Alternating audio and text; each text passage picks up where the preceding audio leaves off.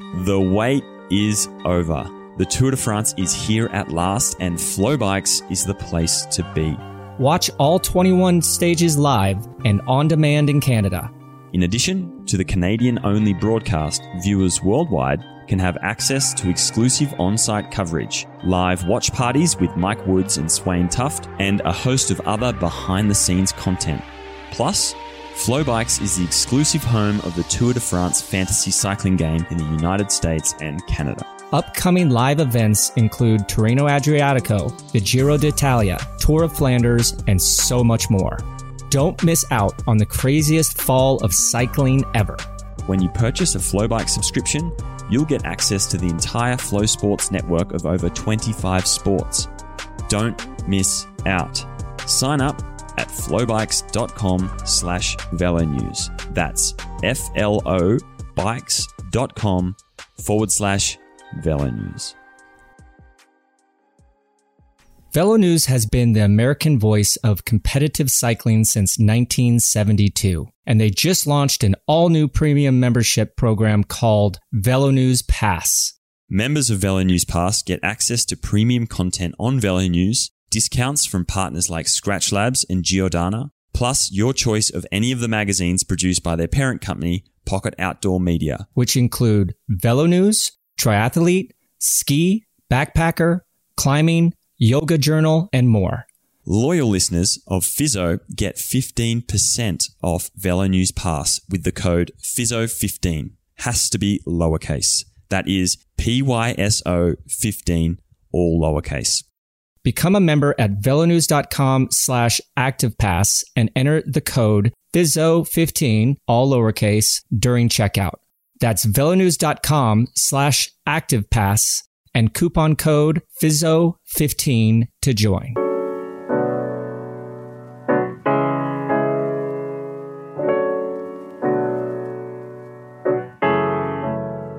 It's tour time.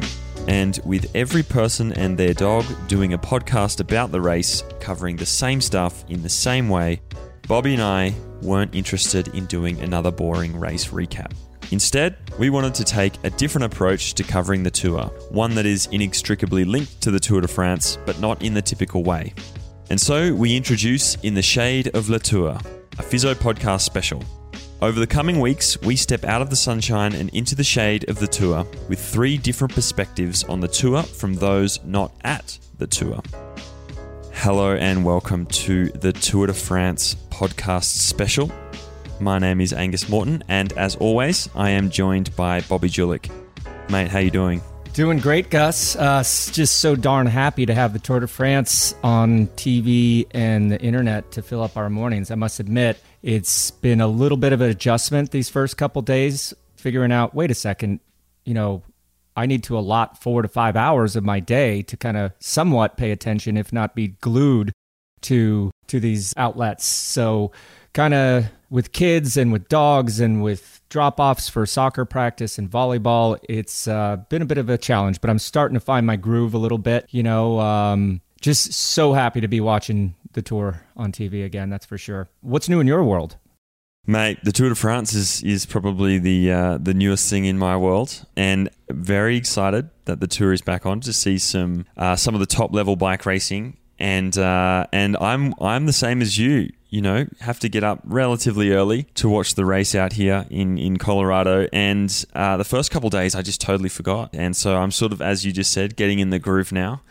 Another fantastic stage this morning. I think it's going to be a fantastic Tour de France and different Tour de France on a number of fronts. So yeah, I'm excited to be in the thick of it.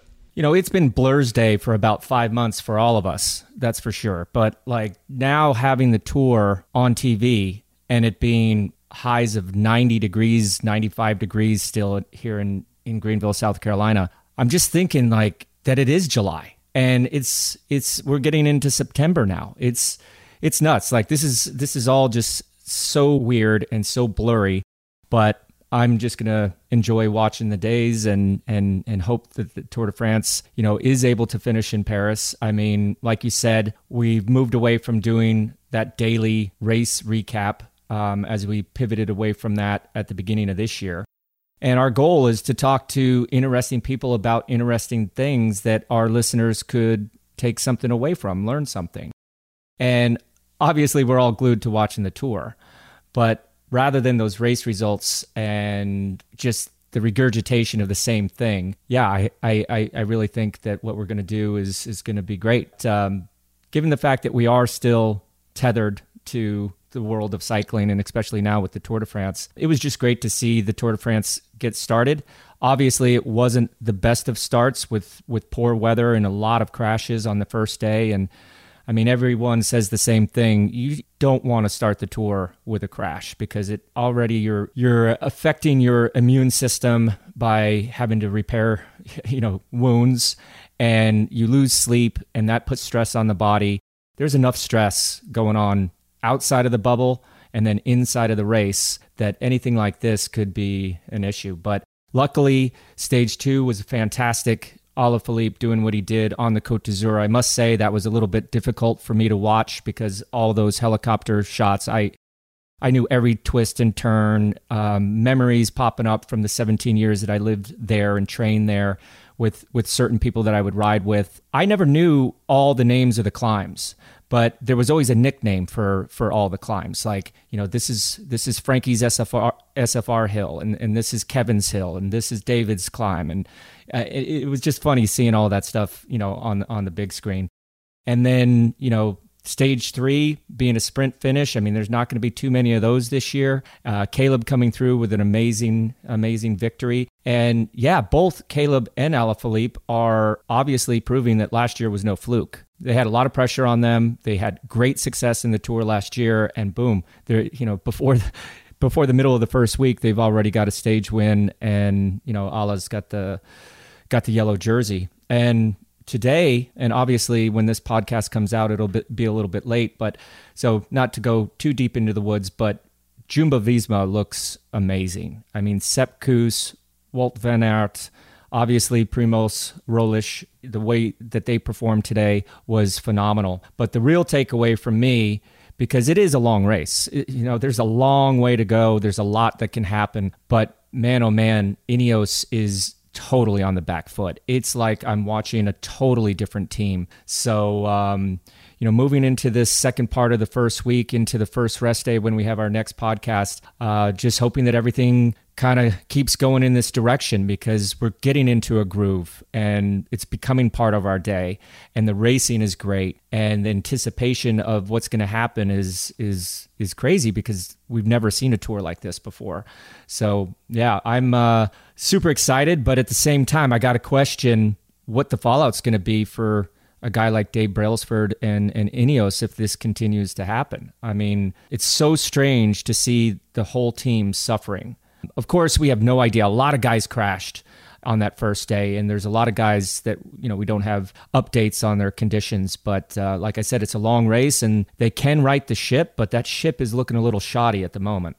Yeah, it is. I would agree. I think that's been one of the standouts for me, outside of probably Wout van Aert's ride today on the final climb, was just how different Team Ineos look. And as you said, what will be the fallout? I mean, we know this team is run with a very tight corporate structure, and typically when teams don't perform in their annual goal, then they are typically given a bit of a reshuffle. So anyway, I think we may be seeing, well, who knows? It's early in the tour, but what we do know is we're going to be seeing an interesting race and another fantastic edition of the Tour de France. And that brings us to this week's guest. With more stage wins than any other athlete currently racing, and second only to the great Eddie Merckx in all of the Tour de France's history, Mark Cavendish has had a career nothing short of remarkable. With critics often writing him off almost since he began winning, Cav has never been far from the front of the race or the front of the news. With undoubtedly his toughest few years behind him, Mark took himself out of contention for selection in the delayed 2020 Tour de France. On a single-year deal with Bahrain McLaren, we sat down with Mark to get his thoughts on the sport, the Tour de France, the struggles he's faced both on and off the bike in the last few years, and what he still loves about racing.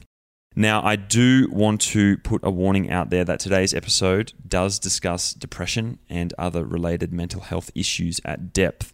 If you are suffering from depression or having suicidal thoughts or anything like that, please reach out to the National Prevention Lifeline at 1-800-273-8255. In the world of cycling, when you are recognized by only your first name, you must be pretty darn good. But if you're known by a nickname, you must be a legend. Mark Cavendish, or Cav as we all know him, has won over 145 races during his professional career and an amazing 30 stage wins in the Tour de France, 15 stage wins in the Giro, 3 stage wins at the Tour of Spain. That's a total of 48 Grand Tour stage wins and was world champion in 2011. He had many monikers over the years, but Cav has been a longtime personal favorite of mine, and I am so stoked to have him on the show today. Cav, welcome to Put Your Socks On. Thanks, guys. Thanks for having me. Yeah, Cav, you know, we've worked together, and you've always been one of my favorite guys out there, and it's more your fighting spirit, your attitude, you know, the way that you're so professional with everything that you do. And just break it down for us a little bit. We had Rod Ellingworth on the podcast last week, and we kind of decided, Gus and I, that for this podcast, we don't want to just talk about the race and talk about the results and talk about the drama. We kind of wanted to talk about something different. And, you know, you are a very different sprinter. There's a lot of guys that you've competed with for years that are just these Goliaths. And you've always been, let's say, a little bit smaller than the rest of the guys, but you packed one hell of a punch. How did you break in to the world of mass field sprinting with that size disadvantage, or is it an advantage? I don't know, Bob. Thanks for the intro anyway. But I don't know. I think the first thing, the major thing I put it down to is really, like, in terms of physiology, and that's probably my track racing background, like having a leg speed. That was probably the biggest thing physiologically, because I don't put out a massive peak power relative to the others. But I can sustain a pretty high power for a longer period, whereas the guys will peak at 2,000 watts, say, the big guys like Greipel and that, are much more attainable by a normal cyclist. Like, it's rarely I'll get over 1,400 watts, but for the 15 seconds, I can average over 1,200 for the 15 seconds, whereas the likes of Greipel would go 2,000 and then quickly drop down to 1,000 or 900, I think that physiological thing came from the track for sure. I think much more than physiologically, it was a lot more of a tactical, technical, mental type of thing, Like, ever since I was a kid, I had to win at everything I did, not just cycling. Like, I didn't cycle when I was a kid, but if it was at school, if it was playing Monopoly, I had to win everything. I had to, and that kind of was instilled into my cycling, but it was more of a process rather than just, you have this romantic idea, don't you, of sprinters, it's all adrenaline and you're knocking elbows, and I didn't really have that. Really, for sure it comes pouring out after the line, but that's because I didn't really have it in the race, I guess. It was more of going through a process and calculating what was happening as it was happening. Me being a guy that probably in my peak form could hit maybe 1,100 watts, and that would probably be for like one pedal stroke. I don't have that same experience in those sprint finishes. But when you get into a sprint, do you see things in a different way? Does it open up? Is it like a flow? Or are you fully calculated and, with every single movement that you make? Because sometimes it's just like a gap opens and there's no way in heck I would think of going through that gap. And the sprinters just seem to just flow around and not see the same fear that people like me see. Is that something that can be learned, or is that just from birth you have that sort of ability to see that flow of a sprint like that? To be honest, it changes when you're older. It's changed for me a little bit now, when I was younger, it was always like fear weren't really, any emotion wasn't really there. I always thought of emotion as being kind of a waste of energy. I didn't really know it was like that, but when I got older, I could kind of analyze it. I've seen it a bit more like that, you know, where it doesn't have to be a fear or anger. It can be like joy or any emotion, good or bad, was kind of taken away from the process of doing it, you know. And I guess it was just like I knew, instead of seeing other riders there, I just saw the gaps. There are guys like that, you know. It's hard to really analyse because sprinting's changed a lot now as well, you know. There was a lot less. I'm kind of differing a bit here, but Tour de France sprints are completely different anyway, because like the majority of the peloton's there for GC and GC goals anyway.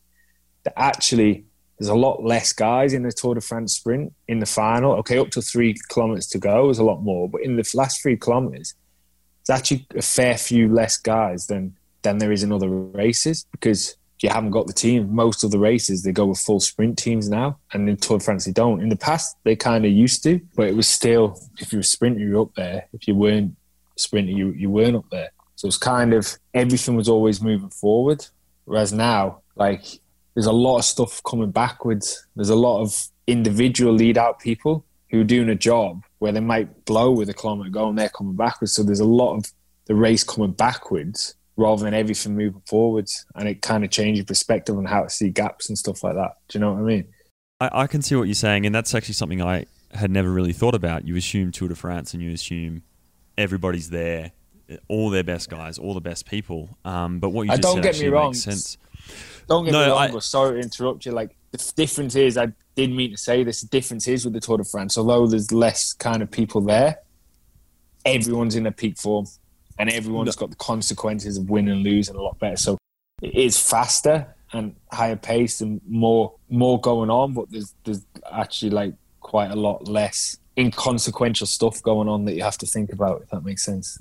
Right, yeah. And I obviously, exactly, everyone's at their peak form and all of the best sprinters and everyone is there. But as you said, the teams have to be diversified.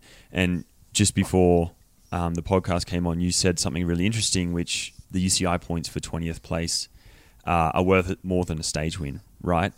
In the general classification. Yeah. So the teams have to, everyone's thinking about their position as a team in the World Tour and all these sort of things. So the racing has definitely changed. I'm just interested to know, knowing that, you know, the dynamic for the Tour de France is unlike any other race, do you approach it differently as a sprinter, and have you had to do that more as the years have gone by, or is it always still the same preparation and the same sort of thinking for you? No, absolutely. I always approach the Tour de France different. The Tour de France is my life. The Tour de France, I owe the Tour de France everything for my career. I've won a lot of races, but I could have won everything. And if I didn't win at the Tour de France, it wouldn't have counted for shit, to be fair. I owe the Tour de France everything that, you know, I can be satisfied in my career for. And that's because I always targeted when I was young. I dreamt of winning the Tour de France. And I've been fortunate that, you know, I could win at the Tour. Like, one Tour de France stage makes a rider's career, you know? And so I would have been happy with one Tour de France stage, you know? And I'm fortunate to have obviously won 30, but that was because I put my whole season around it. Like, things have changed in the last years for me, in the fact that basically I think it changed when I went to Dimension Data, you know? So in all my years in my career, I sometimes won a lot of races throughout the year. I sometimes won absolutely nothing. Like 2010, I think I won one race, maybe two, before the Tour de France. And you know what I've done? I've kept articles that were written then writing me off, saying my career's finished in 2010 because I hadn't won before the Tour. And it's actually incredible, you know, like not really mainstream journalists, but cycling journalists, you know, the ones that think they know everything about cycling. Like, it just shows how seriously they take themselves. I think how much they think they know about it, but how little they actually do. You know, and I've kept this, and it will embarrass a few people, I think, you know. I was written off in 2010, and I've won, since 2010, I've won 15 stages of the Tour de France. You know, I'm being world champion. and it's happened since that. But anyway, my point I was putting is that I was lucky, like, ironically, the bigger the teams I was in were always the ones that backed me for the Tour, even when I didn't win before. Unfortunately, like, if you get sick or if you're easily kind of written off, it was a mindset that I always had, that I'd go to Tour and win. and I did everything for it. And if you have to sacrifice things before that to be in good condition for the Tour, you had to. But Tour de France is bigger than cycling, isn't it? You know, it's not a cycling event; it's a sporting event, and I always showed it the respect it deserved, and for that, I think that's where I got the respect back from it, I guess, from the race. One thing that really pops out to me about, you know, the record of Tour de France stage wins and you being so close to that Eddie Merckx record of 34 is that the sport, you came into the sport, when was your first Tour de France? 2008? 7. No, when I was a Neo Pro was my first Tour de France, but I was way out my depth, Bobby. Like, honestly, like, it started in London, didn't it? So I turned pro for T-Mobile, and I started winning straight away. And I remember you winning straight away. That's for sure. And mate, you came up to the story. Do you know this, Gus? That I still remember, and I still tell this story, Bobby. That and it shows you, like, even that year, some of my own teammates didn't talk to me. You know, I was this little fat British kid that come into, you know, the turn pro, and like, I didn't look like I still don't look like a cyclist. You know, but I won races as an amateur, and it's kind of changed now. Something we can go on to later about in the old days. But you used to get contracts by winning races, didn't you? Nowadays, it doesn't matter if you win as an amateur. If you've got high power numbers, you get the contracts. Even if it's as simple as that. You might do something stupid in a race. They go, yeah, he's stupid, but you see the power output he put. Let's give him a contract. You know, and I was that guy that I had shit numbers. I didn't look like a pro. But I won races, and some guys didn't talk to me in the team. And then Bobby come up to me, and he's like, Bobby Julich, you know, and he come up and he's like, Gav or Mark, I can't remember, and he's like, oh, can I just say, like, I'm really impressed. I'm a real fan of what you've done this year. I was like, what? I was like, wow, you know, like Bobby Julich's come up and said that. It just shows how that's pretty special from you, man. Like, I always remember, I always tell that story, like, you know. Yeah, it was you know, towards the end of my career, and you know, you were somebody special, and we all saw it. And I definitely I fanboyed out a little bit, I must say. You know, you were this young kid, and I was towards the end of my career, and I just wanted to meet you because I didn't know how much longer that my career would go. And you know, luckily we were able to work together at Team Sky, and here you are on my podcast. Yeah. But you know, that was a long time ago for sure. You know, a long time ago since, you know, you busted down the door of the world of cycling. But you were 21 back then, and now 21, and now you're 35. And for me, going back to that Eddie Merckx record, it's just amazing that those two are kind of on the same plane, because like the sport was so different when Eddie Merckx was around compared to when you're around. You have 30 stage wins in the Tour de France. And what do you know who second place is as far as stage wins in the Tour de France in our era, in your era? In our era, it's Sagan with 12. 12. So 12, it goes from 30 down to 12, and you know, the sport being so different. And the thing I remember so much is that you would rattle off multiple stage wins in one Grand Tour. You know, I never won a stage of the Grand Tour. Never individual stage of a Grand Tour, let alone the Tour de France. And there you were. One year, I think you won 7 stages. You know, that's just phenomenal.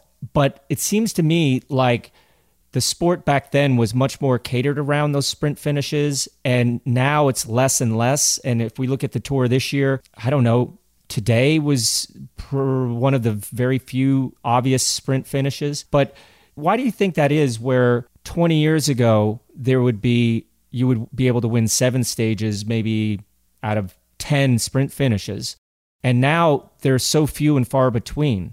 Is the era of the sprinter kind of over, or is it just maybe in like hit pause for now?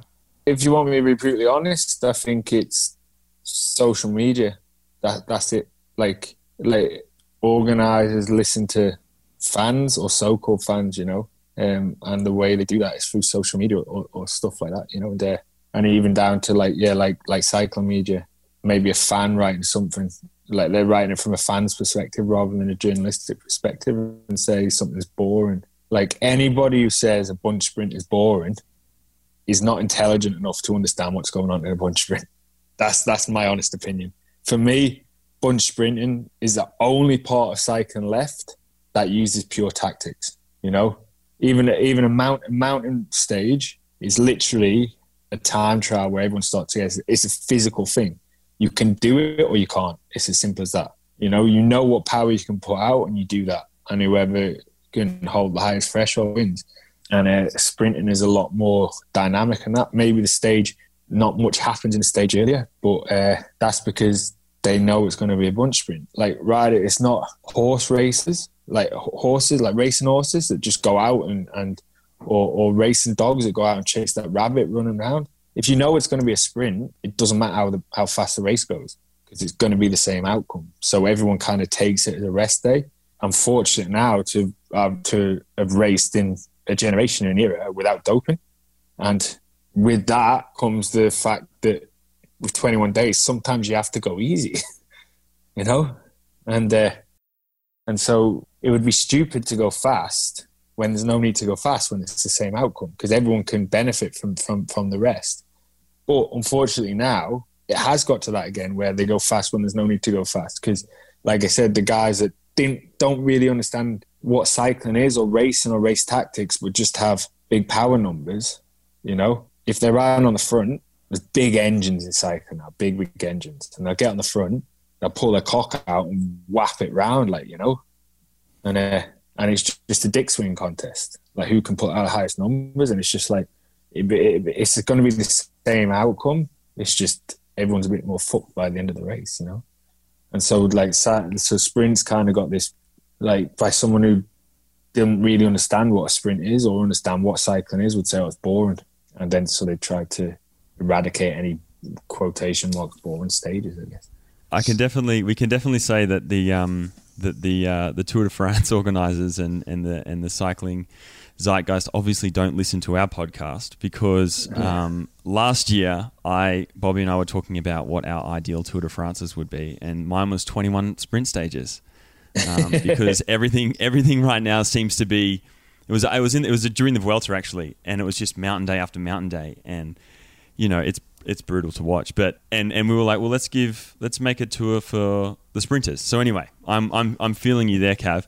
I do want to know, like, so and so if the cycling zeitgeist is listening, maybe post it on social media and we'll get what we want. But so you're sort of saying the racing has kind of gone out of it a little bit. Again, Bobby and I have discussed this quite a bit over the sort of year and a bit that we've been doing this, and it does feel like at times it's just whoever can push the numbers. Do you feel that racing has gone out of bike racing? A little bit, yeah, but it is what it is, you know. Even if what like I loved about racing is gone, at the end of the day, I'm still fortunate to get to race, you know. So I can't kind of resent it or feel bitter about it, because I still get to do it, you know. So yeah, I do feel it, like that kind of romanticism of what cycling was. It's gone a bit, you know, and I think on the other end of the kind of, if you turn the tables a bit, why it's got like that, there's actually a positive behind it, in that our sport's grown, you know, not just the racing side, just people riding bikes, like whether people are commuting, whether there's families going out enjoying it, people doing it to get fit, or people doing it to race. Like, there's a latter two predominantly, the people getting fit and people doing it to race. The fact that they can compare themselves to the pros now, like, that's a big part of why they've done it. It's a big part of why they stay doing it, you know? So you have to appreciate, and I have to appreciate, that if cycling's going, like, if there's just stronger guys in who don't race, but it gets more people riding bikes, it's something that, you know, I have to be happy about at the end of the day, you know. Someone can go look at the power they're doing rather than going, yeah, like you, if you're out with your mates, you know, when you were a kid and you used to go out and pretend to be a rider, you know, like you'd have in your head a rider. Mine was always Johan Museeuw, you know. I'd go on a bumpy bit of a road and pretend they were cobblestones and think I was Johan Museo.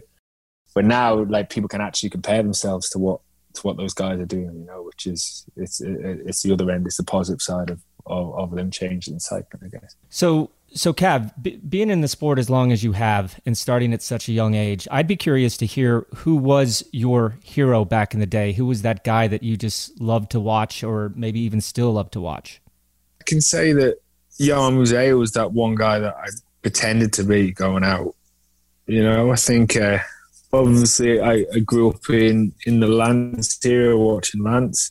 That was really the time that I got into cycling. But I remember when I was like 13, and at 13, I kind of, without sounding big-headed, I knew I was good, you know? I knew I was, like, cycling was what I could do, you know? I seen, like, US Postal just went with a GC Ambition, and I seen Telecom, they went with GC Ambition, but also they went for the sprints with Zabel. And I was like, that's the great team I'm going to ride for. So when I was 13, I was doing the options for my exams at school, you know, where you take for your last, and I opted to learn German. I said, can I learn German? Because I want to ride for this team when I grow up. Yeah, so I just started learning German at school. And then, yeah, fortunately, I turned pro for T-Mobile like 5-6 years later. So.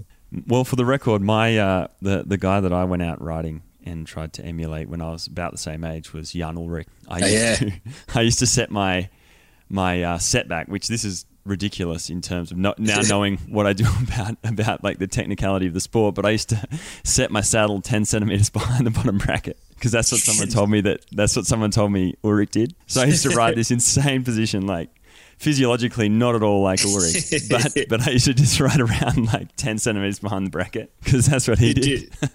Did you bandage up your calf or anything? You know, Ulrich had this, like, one of his calves was smaller than the other. Did you know that? Right. No, I didn't know that. I remember the first time, like, I raced with him. I was racing for an amateur team in Germany and Nürnberg Alstadt. Yeah. And oh my God, I was starting to race with Ulrich. And I remember riding behind him and he's had one calf smaller than the other, yeah. Like, I don't think many people kind of, that's talked about. There's got to be something there in that, you know. Who was Lockie? Did you know Lockie went out riding together? Who was he? Did you just pretend to be two different people and race together and that? That's a good question. Lockie and I both were mad Jan Ullrich fans. Yeah. And so I think we both just wanted to be him. And then, you know, Lockie certainly had the motor more in line with Ulrich's talent than I did. But yeah, that's what we would just go out and we'd always talk about it. Like I had the Team Telecom Pinarello frame that I worked at a bike shop when I was like 11, 12, 13 for like 2 or 3 years to pay my dad off for this frame. But it's funny. It is funny. Like I had, like what you're just saying right now, I sort of like had that same vision, right? To try and, you know, like that was the team I wanted to ride for. So yeah, funny. It's funny to hear that. Funny to hear that coming from you. Oh yeah, man. Oh, we could have been teammates there, man. Hey, exactly. Good, could have been. What could have been? What could have been? It was a cracking team, that was, actually. I loved it. So yeah, on that subject then, Cav, I mean, you've been on a lot of teams. What are some of your favorite memories? And I don't know, who would be like your favorite teammate, your favorite team? I'm so fortunate to have ridden for some of the best teams, the most historical teams in our era of cycling. I'm so fortunate for that. And to actually ride with like incredible people, and I'm proud that I've made friends. You know, I haven't there has been a lot of just teammates, and you move on from them. But I've made so many friendships, and there's a few. There's a long time with Bernie Eisel, a long time with Mark Renshaw, and Bernie. I've spent more time in my life with Bernie Eisel than I have with my wife. You know, he's the person that he knows everything about me. I know everything about him. You know, we were roommates. It was like a brotherly love, you know. In terms of like, I think you'll agree, Bobby, like the most incredible person I've ever ridden in my career is George, without a doubt. I can't imagine there's anybody that dislikes George, and if they do, they've got a problem. Like, he's the most likable man, not just cyclist, the most likable man I've ever met, and for the best teammate the most loyal man. Like he's incredible, like, you know, and I'm proud that he's still my friend, like, you know. So. Gentleman George, almost to a fault. He was so darn nice to everybody that it was, you know, he would just talk to everybody all the time and make everyone feel at home. But talking about a guy like George, who provided a leadership role, some tutelage, you looked up to him. And, you know, you're in a phase of your career right now where you're taking on a role like that. We spoke before we got on the podcast about, you know, that transition from being, winning 30 stages of the tour until now. And you said something very, very interesting, that you actually enjoy helping your teammates win the same as if you were winning.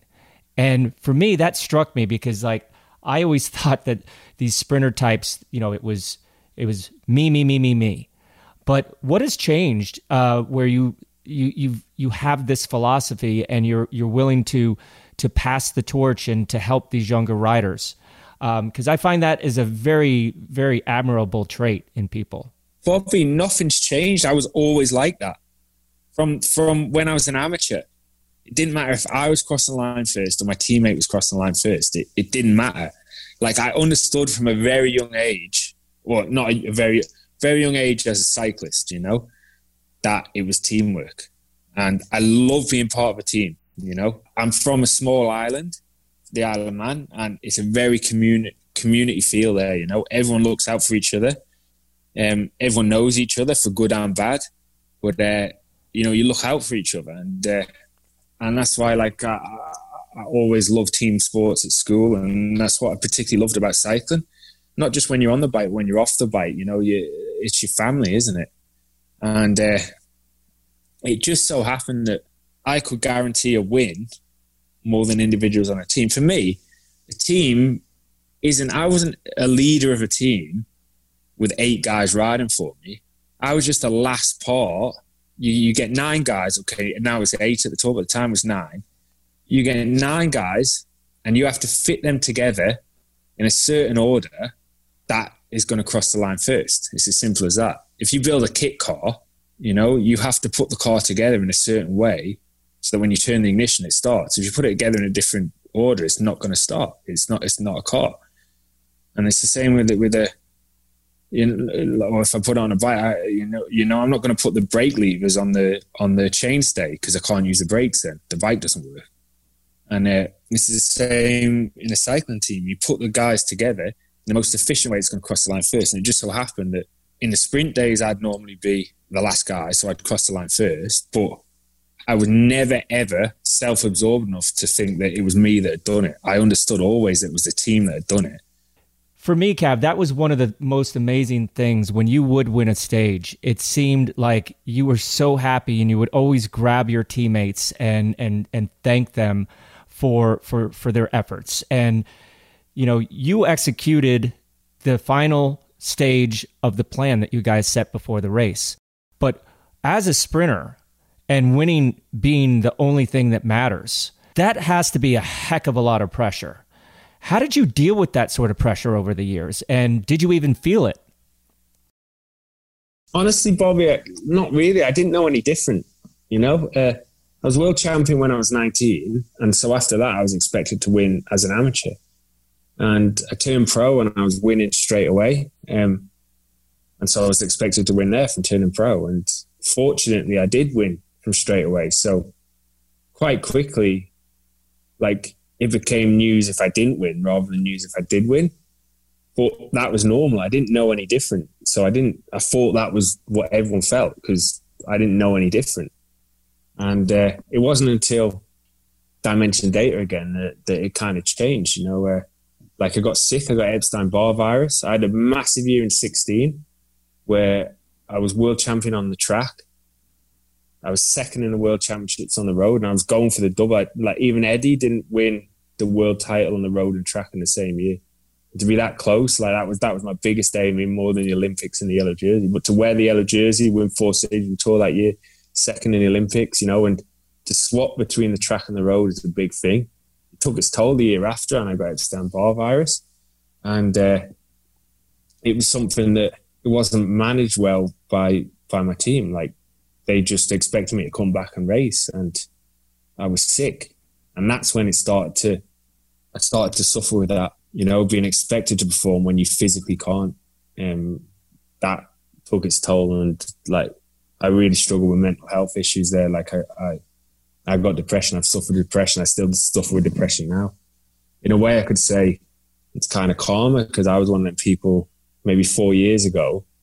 You talked about depression. I was one of those people that go, what's there to be depressed about? Like, snap out of it. How can anybody, like, it's just an excuse, you know? And it's not till I've had it that I realize, like, it's fucking real, man, you know? And it's something that's so misunderstood, you know? And depression doesn't mean you're depressed about something, you know? It's a sickness, you know? And I still struggle now. It affected my family life. It's definitely affected my career. And I can see that it's quite prevalent in professional sports, especially in cycling, you know? And that was something, and that came from, some not being able to, just being expected to do something that you know you can't do, and it's out of your control, the reason why you can do it, you know? And that took its toll massively, to be fair.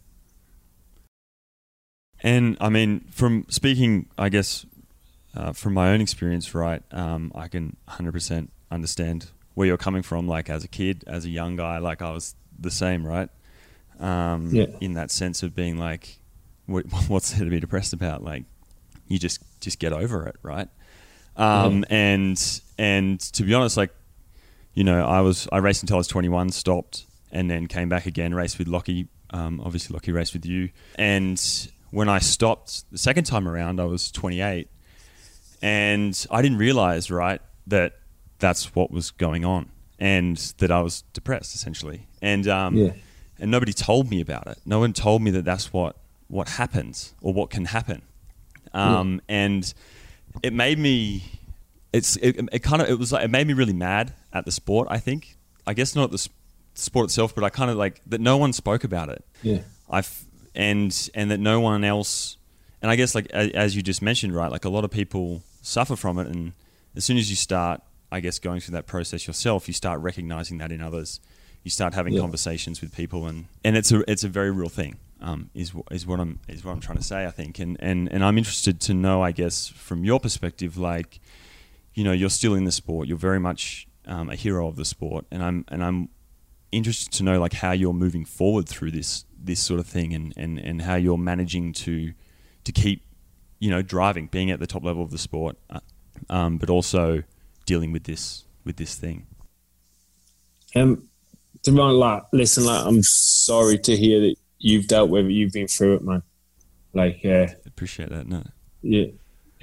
It's just, I think, I don't know how you find it, but I feel being surrounded with good people is the best thing. I know it's like, it's a trait that I feel the best thing for me is to have people around, but the irony being that when you have episodes, or when you're at your worst, the last thing you want is people around, isn't it? Exactly. And exactly. You crave for people, but you don't want to be with people. It's strange, isn't it? So it's kind of a vicious cycle. But like, I've had a massive stroke of luck that I can be working with people who I've known a long time, who I love, who know me for me and not for Mark Cavendish. That's like Rod Ellingworth, Roger Hammond, like guys that I'm working with now in this team. And even guys that actually I never thought I'd be friends with. Like, Heinrich Hausler is a guy that we hated each other for the best part of our career. We hated each other. Yeah. And he's my best friend in the team now. And because he's just a bike racer, and his love of cycling and his love of having a good group of people around, and it being not just a job, but you're a family, and it's infectious. And we have a core group in our sprint team with him, with Phil Bauhaus, Marcel Zieberg. And at one point we were all rivals, and we're so close. And I feel like I'm in a family again. I love riding my bike. If I'd have stopped cycling last year, I was bitter about the sport. I didn't like it. I wouldn't have touched my bike again. If I stopped tomorrow, I'd ride my bike every day. I love it again, like love it. And I'm actually so happy that I carried on. Like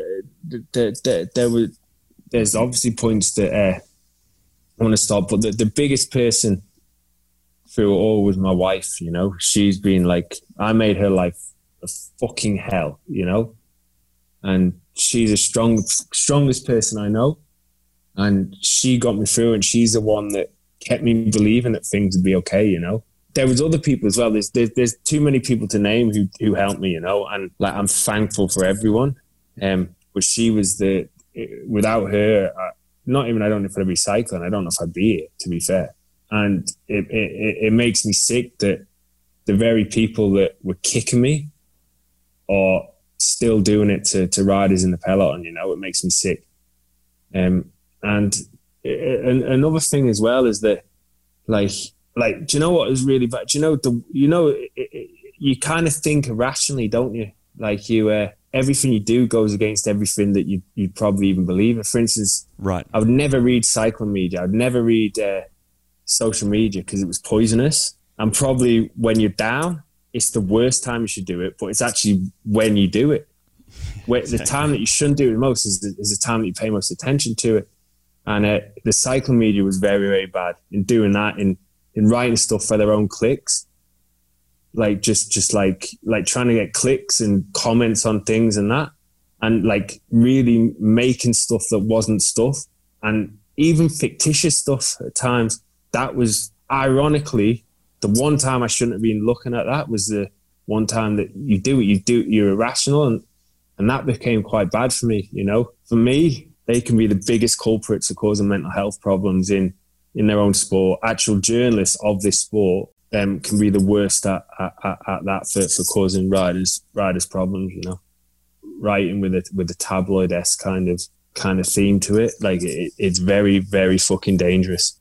Yeah, it is. And I think, I mean, and obviously, first, like, I appreciate you talking about this, right? This is, I mean, I don't think I've ever necessarily spoken publicly about this, right? But as someone who didn't get to the Tour de France, to those levels that I'd hoped to get to, right, you just fade away from the sport, and you leave, and you think that you're left kind of thinking, and Bobby and I were talking about this earlier, right? You're kind of left thinking, oh, is there something wrong with me because I can't get light enough, or I can't, fit in with this team dynamic. I'm like, I can't focus in the way that I'm meant to, or something. And you're always made to feel like it's you who don't fit in with the system, and as a result, it's sort of like, oh, the system's for everyone and you don't fit. So obviously it's something wrong with you, not necessarily the other way around.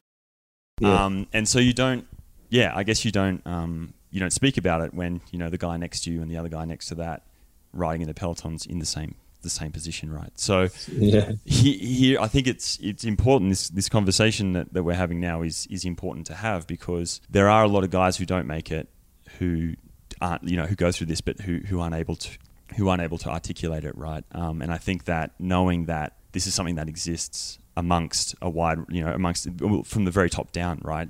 For everyone, I think that will, hopefully, this conversation will allow a lot of people to have conversations about this.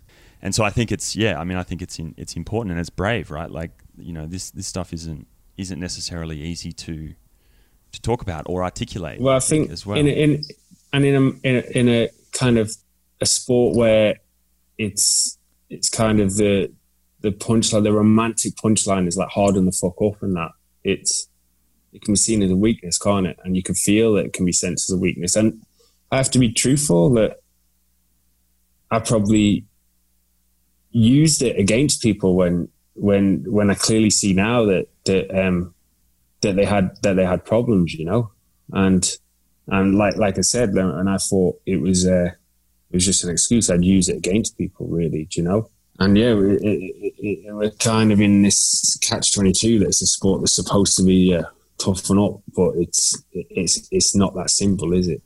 Really, Not exactly. At all. Not at all. And I mean, Mark, thank you so much for sharing, this very private issue. with us and our listeners. And I always feel that when you're weak, you need to ask for help. When you're strong, you need to offer it. And just what in the world of professional cycling, that's the only world of professional sports that I'll know. So I'll speak for, I bet the impact that you will have with so many other people. I would say a very, very high percentage of people struggle with this. We just don't know what it is, because when you're involved in it, you just think, oh, it's my bike, oh, it's my shoes, it's my position, it's my nutrition. But something like this is a major thing that I think affect a lot more people. And I just want to thank you from the bottom of my heart for sharing this personal story on our podcast, because I know it's going to help other people. A few months ago, we did a podcast about heart health. And the responses that we got from that podcast were enormous. And people saying, man, thank you for mentioning that. I didn't know what it was. I've gone to the doctor. I've gotten help. And I know that that's going to be the same situation here. So, you know, I know that you've won a lot of bike races in your years, but something like this goes to just a totally different level of being a human. It really helps in this situation. It really helps speaking with people who understand, you know. So thank you guys, especially thank you, Gus, for speaking about your problems as well. And like, it helps isn't it like a weight's lifted when somebody understands? Like, dude, yeah. I'm sweating sitting here. It does feel good. I appreciate that. That's another thing, you know, with the sport, with technology, with data everywhere, bikes, wheels, nutrition, recovery.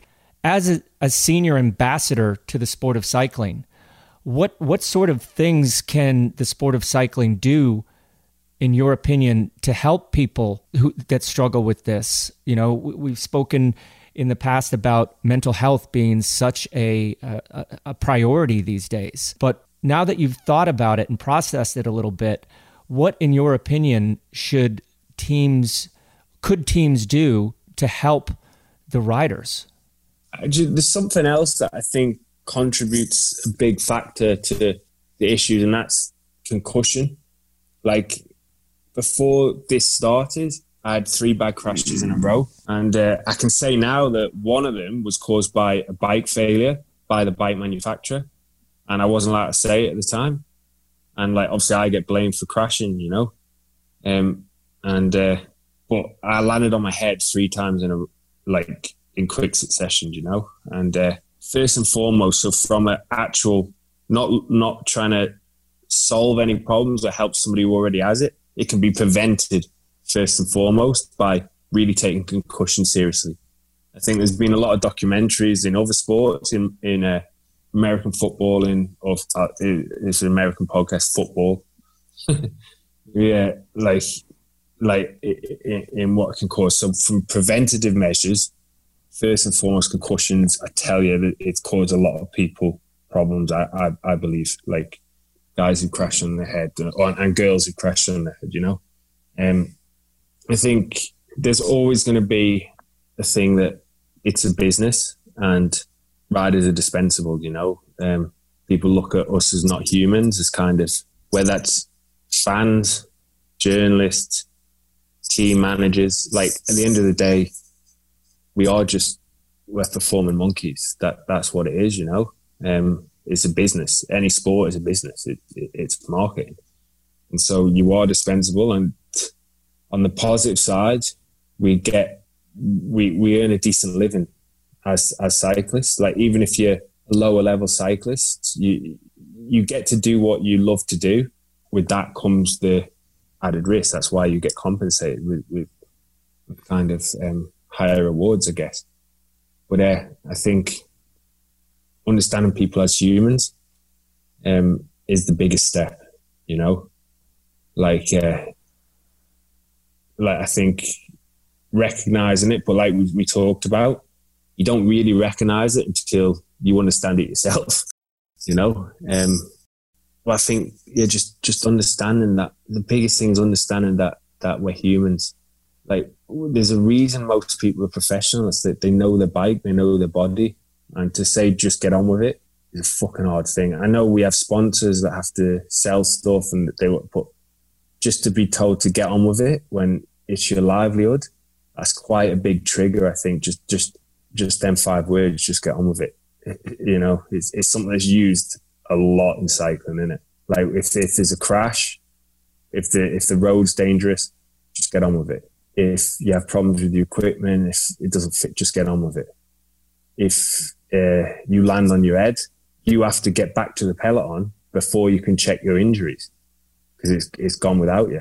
Just get on with it, you know. And I think that's the most dangerous thing on many different levels that can be addressed. Yeah, and I think what you just said there is so interesting. Like, you look at where you're at now, and the way you just described the sport of cycling, and then you rewind to 40 minutes ago and we're talking about pretending to be Johan Masseo as a 13-year-old, right? Like, that's, to me, and I guess my experience in sport has led me to this thinking, right, which is like, what's the role, what's the purpose of sport in society? And it's certainly, you know, in this conversation right now, like, that's not the point of sport. The point of sport is for that 13-year-old kid, right, to want to aspire to this, to these great sporting heroes, and to be a great human, and to be able to excel and have that motivation to do that, right? And I think that certainly in the last years, and as a byproduct of the increasing monetary value of the sporting world and our sport in particular, right, you just become an asset. You're not a human, and sport isn't about that. Sport is about making society better, right? And so I think there's some. I mean, yeah, it's a big conversation, and how you take steps towards writing that. I'm not really sure, but I think that's certainly a discussion that needs to be had, right? Is what is the purpose of this all? Yeah. In the end. Oh, you say it so beautifully. You're so good with words, aren't you? Like the opposite of me, like. You know? You do all right.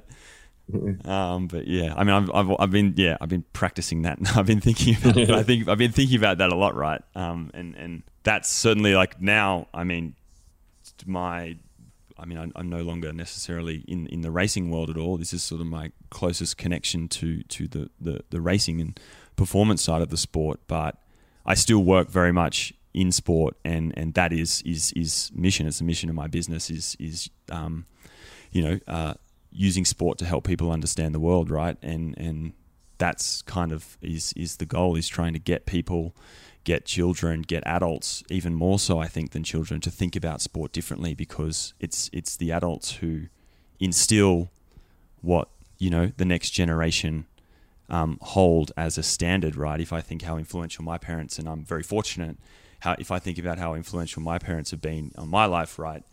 And I think that's what it is, and that's, so yeah, that's, I mean, I guess that's probably why I spoke so well, is because that's what we're trying to do, right? And I think that's something that more people need to have a conversation about at all levels of sport, and kind of, you know, look at themselves in the mirror a little bit. Oh, mate, you've said it absolutely brilliantly. We need more Gusses. Well, Gus, that was a pretty amazing talk with Mark. What can I say about Cav? You know, we've got away from that theme of the show that we had planned for him, but when something like Mark Cavendish sharing something as personal with us and our listeners as he did, that's got to take priority.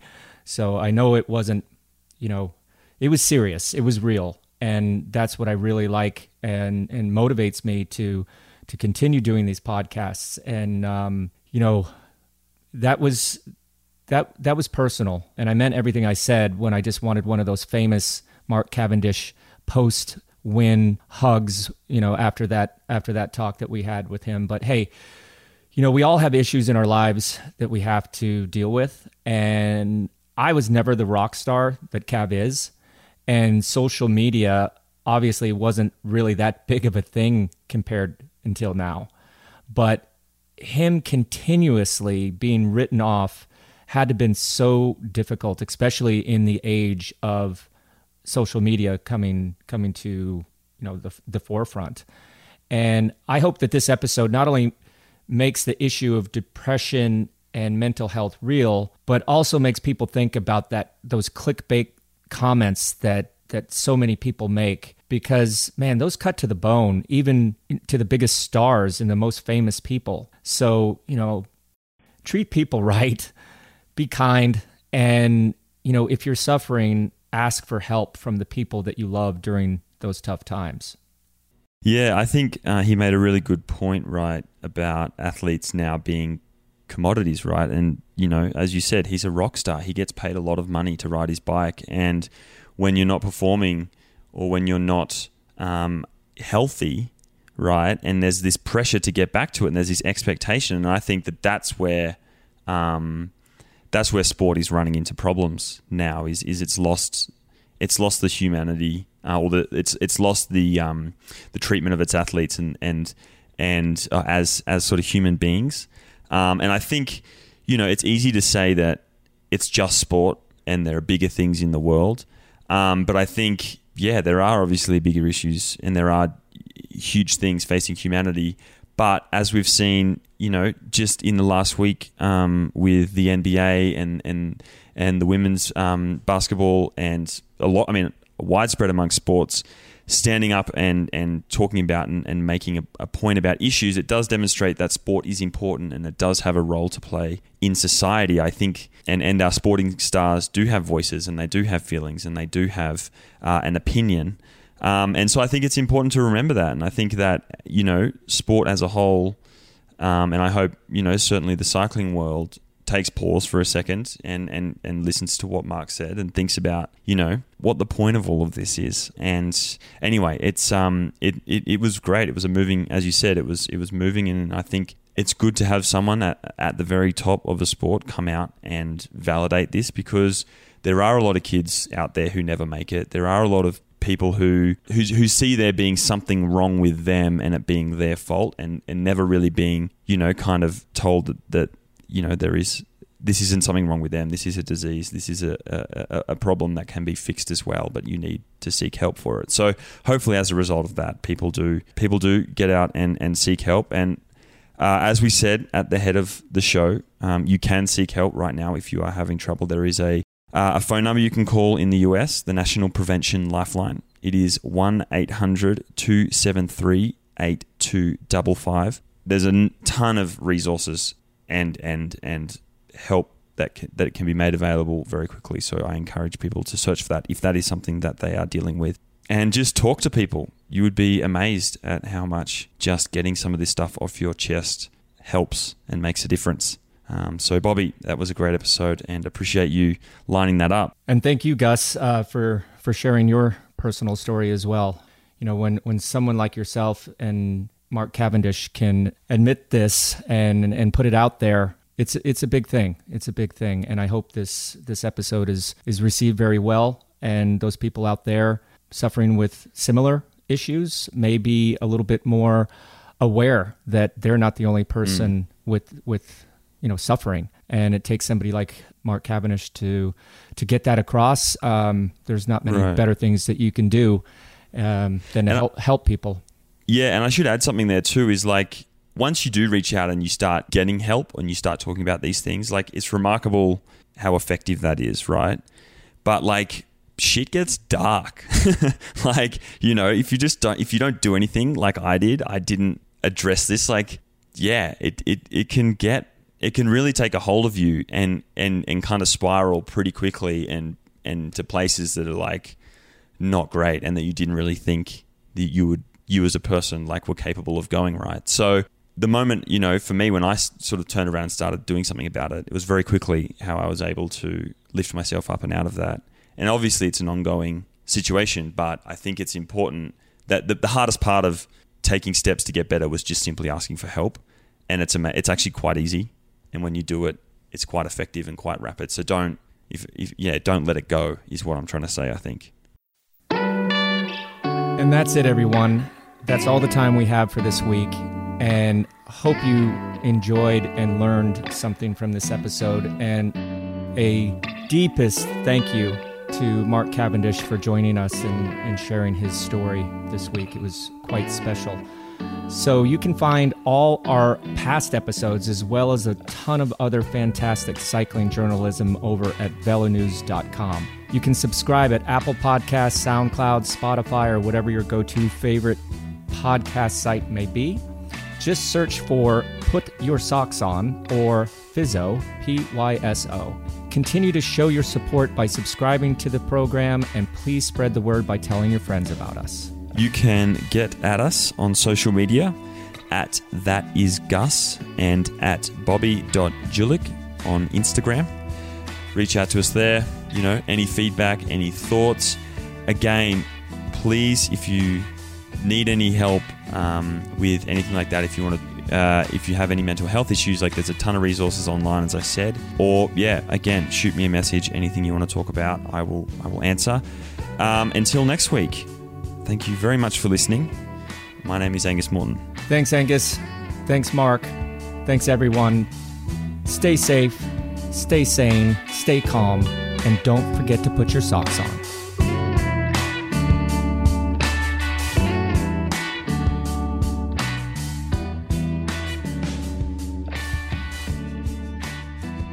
The wait is over.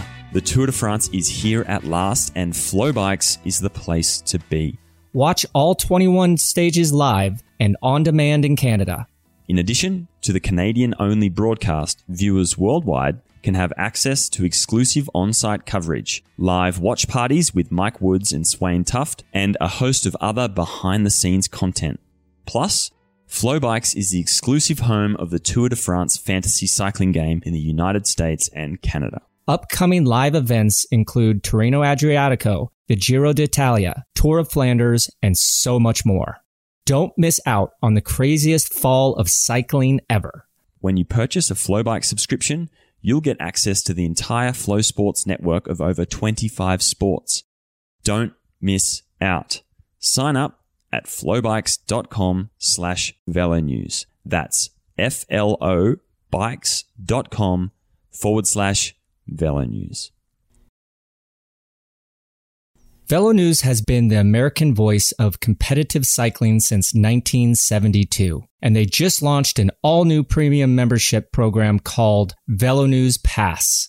Members of VeloNews Pass get access to premium content on VeloNews, discounts from partners like Scratch Labs and Giordana, plus your choice of any of the magazines produced by their parent company, Pocket Outdoor Media, which include VeloNews, Triathlete, Ski, Backpacker, Climbing, Yoga Journal, and more. Loyal listeners of Physo get 15% off VeloNews Pass with the code PHYSO15. Has to be lowercase. That is PYSO15, all lowercase. Become a member at velonews.com/activepass and enter the code PHYSO15, all lowercase, during checkout. That's velonews.com/activepass and coupon code PHYSO15 to join.